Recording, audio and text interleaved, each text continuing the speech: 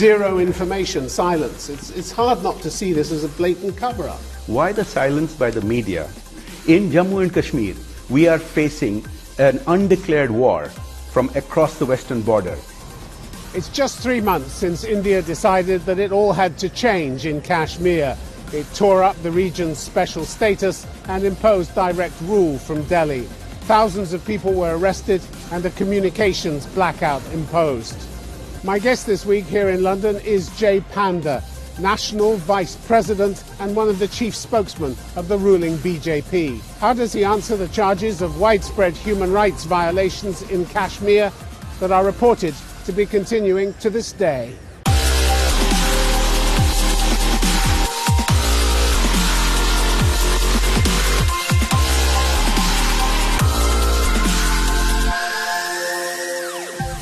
Panda, welcome to Convict Zone. Thank you.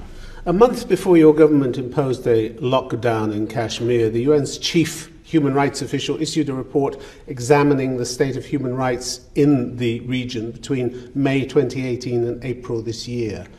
It claimed that in that 12-month period, the number of civilian casualties, around 160, were thought to have been the highest in more than a decade. And it said 71 of them had been victims of India's security forces. The UN says you have a poor record of investigating such killings. Why is that? First of all, I think it's wrong to call it a lockdown. People in Jammu and Kashmir are free to move around. They visit other parts of India. People from other parts of India. Not the thousands that you've arrested, no. They're not free to do anything. Let me come to the detention parts. 99% of the area of Jammu and Kashmir does not have any restraints. Now, regarding the human rights issues, there are 42,000 people that have been killed in Jammu and Kashmir because of terrorists operating with the support of a country to our west. And this doesn't get adequate attention. And the people who were shot by Indian forces, by the way, Indian forces have not killed any civilians in the recent past. The people who are carrying AK-47s, the people who are carrying grenades, are terrorists. Mr. Panda, 3 years ago, in 2016, 5 investigations were launched by your government into extrajudicial executions, but to this day no information has been received. Why would that be? The Indian government takes very seriously any such allegations, and while there may have been mistakes decades ago, we're talking about 2016? Yes, but I'm talking about not just 2016, but can we just deal with this particular incident? Yes. Because 3 years on, not only is there no verdict in any of these cases, there's no way of knowing if the investigations are still going on or been parked indefinitely in a black hole. Nothing is going to be parked indefinitely. Zero information. There have been verdicts on other similar allegations, and there will be verdicts in these cases as well. When? How long are you going to take over it? The judicial process has a way to go through, and you cannot expect arbitrary decisions. So why the silence? Why the complete silence about whether the investigation is still ongoing? Well, I mean, zero information, silence. It's hard not to see this as a blatant cover-up. Why the silence by the media about the 42,000 people that have been killed? Why the silence? Well, I don't answer for the media. Well, I mean, you are part of the media. You are part of the media. And listen, I'm sitting here questioning you, and you have an opportunity to talk about. I'm clarifying. Your point. The point is, you must see the larger picture. And I've said very openly that wherever there are such allegations, there have been verdicts in other cases, and there will be verdicts based on justice. The UN report speaks of arbitrary detention and so-called cordon and search operations that have led to a range of human rights violations. And it says that accountability for violations committed by members of the Indian security forces remains virtually non-existent. That's their words, virtually non-existent. That's a shocking record, isn't it? Well, first of all, I disagree with that, but this seems blindingly oblivious to the larger problem of terrorism that is emanating with support from across the border. Listen, I know you would like to widen the discussion out away from India's responsibilities. It's not away, it's part of the problem. You know, the There's terrorism plenty of attention that is given to what Pakistan is doing. You mean 42,000 people being killed is not a problem?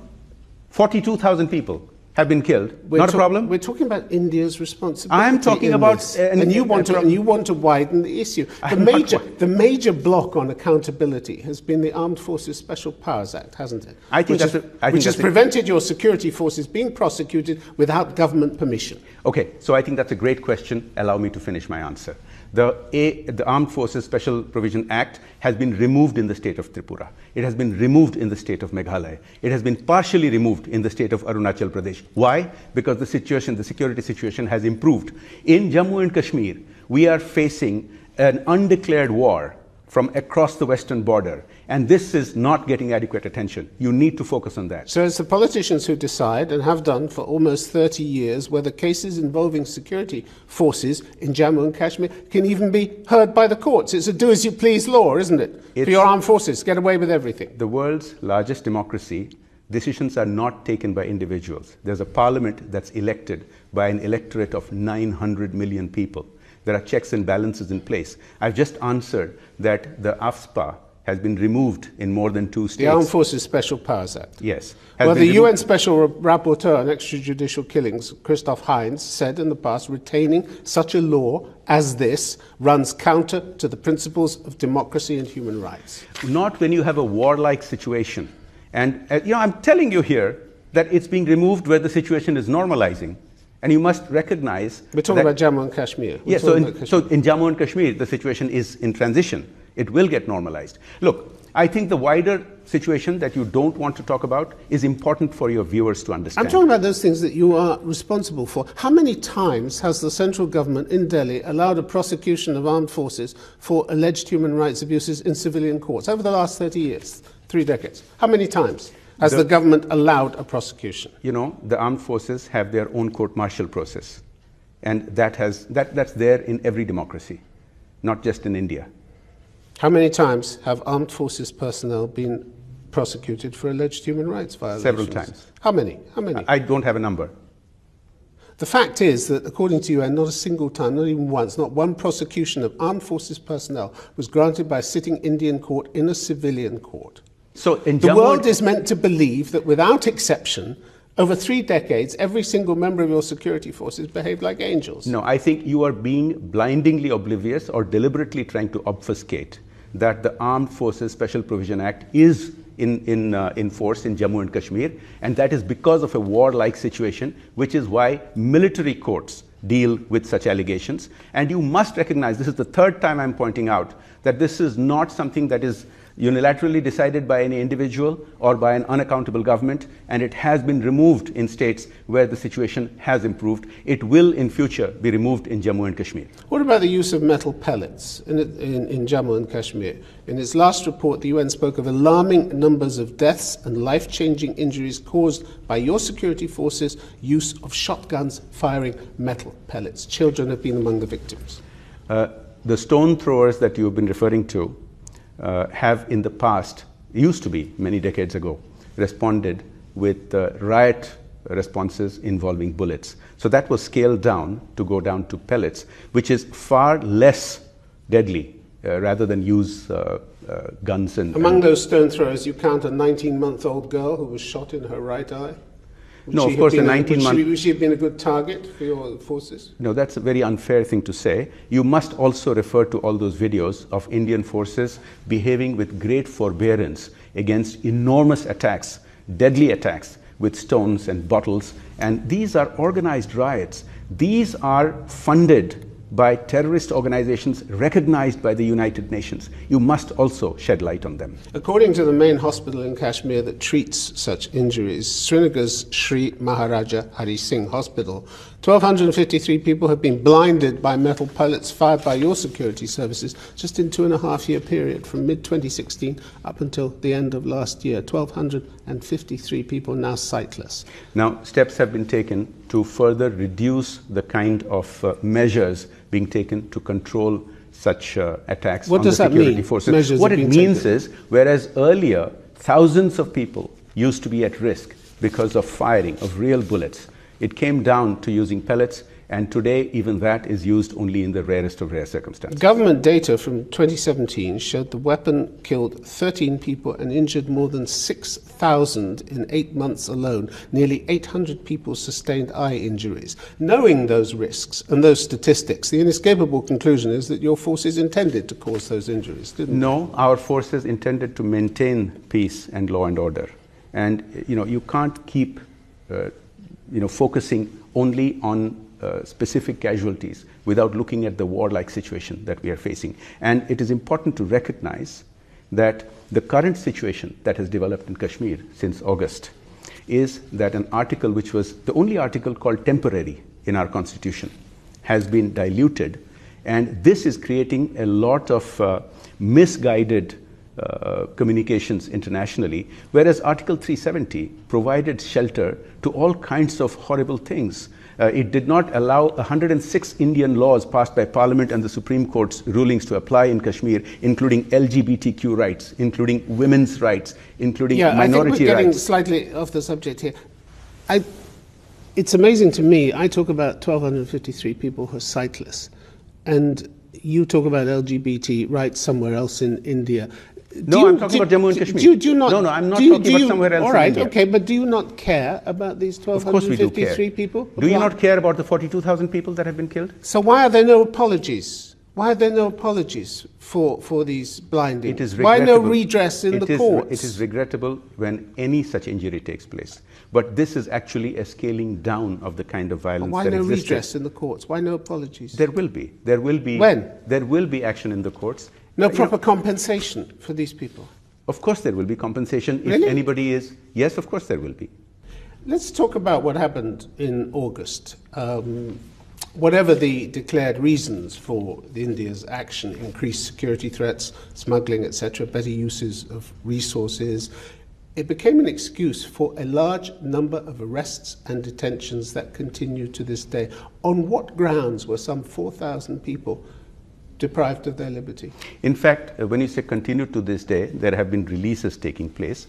There are still 1,000 people held. It's important to understand something, that this is an unfinished part of the Indian independence struggle and partition. Because when partition happened, imposed by the British, it happened with a certain set of circumstances, and similar restraints were put into place in the Punjab, in Rajasthan, in Gujarat. The point is, when these restrictions were put also in places like Bengal and Assam, it was because tens of thousands of people were killed in the partition violence. Now, right now, these restraints have been put into place because we had a choice of either having temporary restraints or permanent losses of lives. You haven't told me what these people had done. 4,000 people in Jammu and Kashmir, after your August changes, if you like, in the status of Kashmir, why 4,000 people were detained? You haven't told me why. I don't know that it is 4,000, but I will tell you that if the same detentions had happened in 1947 and 48, which we believe should have happened, then Jammu and Kashmir would have been integrated to India. Now, so you don't know why these people were No, I held. do know why these people. Many of them have gone on the record questioning the Constitution of India, questioning the They're not allowed to question anymore? They are allowed to question, but they're not allowed to take to arms. They are not allowed to smuggle arms and drugs. They are not allowed to indulge in money laundering to fund the likes of Lashkar-e-Taiba and the likes of Jaish-e-Muhammad, which are operating from Pakistan and sending in jihadis, mujahideen, to kill in India. A month after your operation, the Supreme Court had to step in to tell your government to get on with restoring normal life as soon as possible, with one of the judges, Sharad Arvind Bobde, calling the situation a terrible state of affairs. So in the words of one of your own Supreme Court judges, you created a terrible state of affairs. So you're not telling the full story here. So the Supreme Court is indeed hearing petitions regarding Jammu and Kashmir, but already restrictions had been removed gradually from after the first 24 hours. What the judge said is that they should continue, and the judge did not grant relief to the people who wanted these detentions to be taken away right away because of the security situation. So yes, indeed, these restraints must be removed. They are being removed, and it is a process. The court even had to order the authorities to transfer the sick leader of the Communist Party to hospital in Delhi because nobody was allowed to go in or out of his house. No. So they had to order basic humanitarian provisions. That's not true. That's a misrepresentation. Some people are trying to misrepresent this because he was allowed to be shifted to hospital. There was a delay because of certain technicalities. Why is among those who held, why is the former Chief Minister Farooq Abdullah, now in his 80s, being also detained? What kind of threat does he represent to the government of India these days? With due respect to Mr. Abdullah, with whom I have also served in Parliament, he did go around making very incendiary statements when Article 370 was diluted. Now, we have had a situation where people have, on the surface, pledged allegiance to the Indian Constitution, but have straddled the ground which flirts with separatists, which flirts with terrorists who are operating from across the border. And a lot of these separatists, their own children they don't have any skin in the game. They all live abroad here in the UK and in the US. But he also arrested his daughter and sister, who were simply holding up placards in the street. No, they were released. The point is this: 99% of the area of Jammu and Kashmir today has no restraints. And this has gradually been eased over the past 10 or 11 weeks. Now, at a certain point, when more areas had certain restraints, yes, public events were prohibited because of the law and order issue. Amnesty International has reported that lawyers and family members of the detainees are not informed of the grounds of their arrest, nor even the whereabouts of their clients and relatives. How can that be right in a democracy? When you have a warlike situation, the law that has been in place there allows for a certain period of detention. Now, you're talking about the Public Safety Act? Most of the prominent leaders are not kept in jail. They are kept in guest houses with security measures. As I keep repeating something, we had a choice, the Indian state had a choice between temporary restraints and permanent loss of lives. And you must recognize, it's only fair to point out that in these last 11 weeks, a large number of these restraints have been actually removed.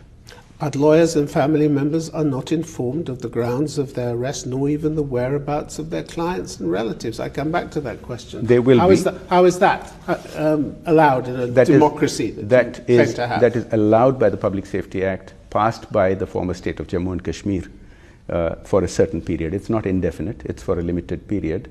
But it's important to point out that the other restraints that you have referred to, for example, initially phone lines were not allowed. Today, not only all landlines, but all post-paid cell phone lines are already functional. When are foreign journalists going to be allowed in? So, as of yesterday, a group of EU members of parliament are visiting Jammu and Kashmir. Privately, see for themselves. That's okay. Most members of parliament, diplomats in Delhi have not been allowed to go. Most members of parliament, when they travel to other countries, and I've personally led many such delegations, do indeed travel privately and not as official representatives of their legislatures. Mr. Panda, the BJP doesn't like criticism, does it? One of your rising political stars, Tejasvi Surya, captured the mood of the party in the recent election when he produced a video and proclaimed, if you are with Modi, you are with India, and if you are not with Modi, you are anti-India. Do you buy into that? You know, the reality is, Mr. Modi is extremely popular, and I think you would find, poll after poll, like Pew surveys have pointed out, that nearly 3/4 of the Indian population is with Mr. Modi. So he's technically correct. But he got 40% of the population, didn't he? I'm sorry? 40% of the vote in the recent election. That's because of 40%. Our voting system, of the parliamentary system which we have inherited from this country. If we had a presidential election, things might be quite different. But you didn't say whether you approve of that slogan. I said he's technically correct that the Pew surveys show that 3/4 of the people of India are with Mr. Modi, so he's right. But if you are not with Modi, you're anti-India. Is that your position? You're anti-India if you're not with Modi? No, it's possible. You vote for a different party, you're anti-India. Let me point out. It's of course possible to be against Mr. Modi and still not be anti-India, but sadly, many people in the opposition have taken stands or made comments which are being used by terrorist organizations, which are being used by the government of Pakistan, which is indeed anti-India.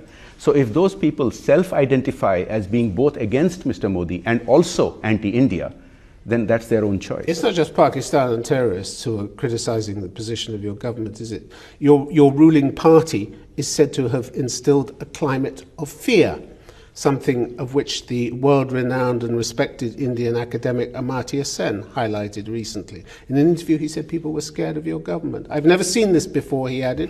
When someone says something critical of the government on the phone with me, they say, I'd better talk about it when I see you because I'm sure they're listening to this conversation. That's not a way to run a democracy, he says. It's also not a way of understanding what the majority wants. Or is he anti-India now? Why don't I answer that?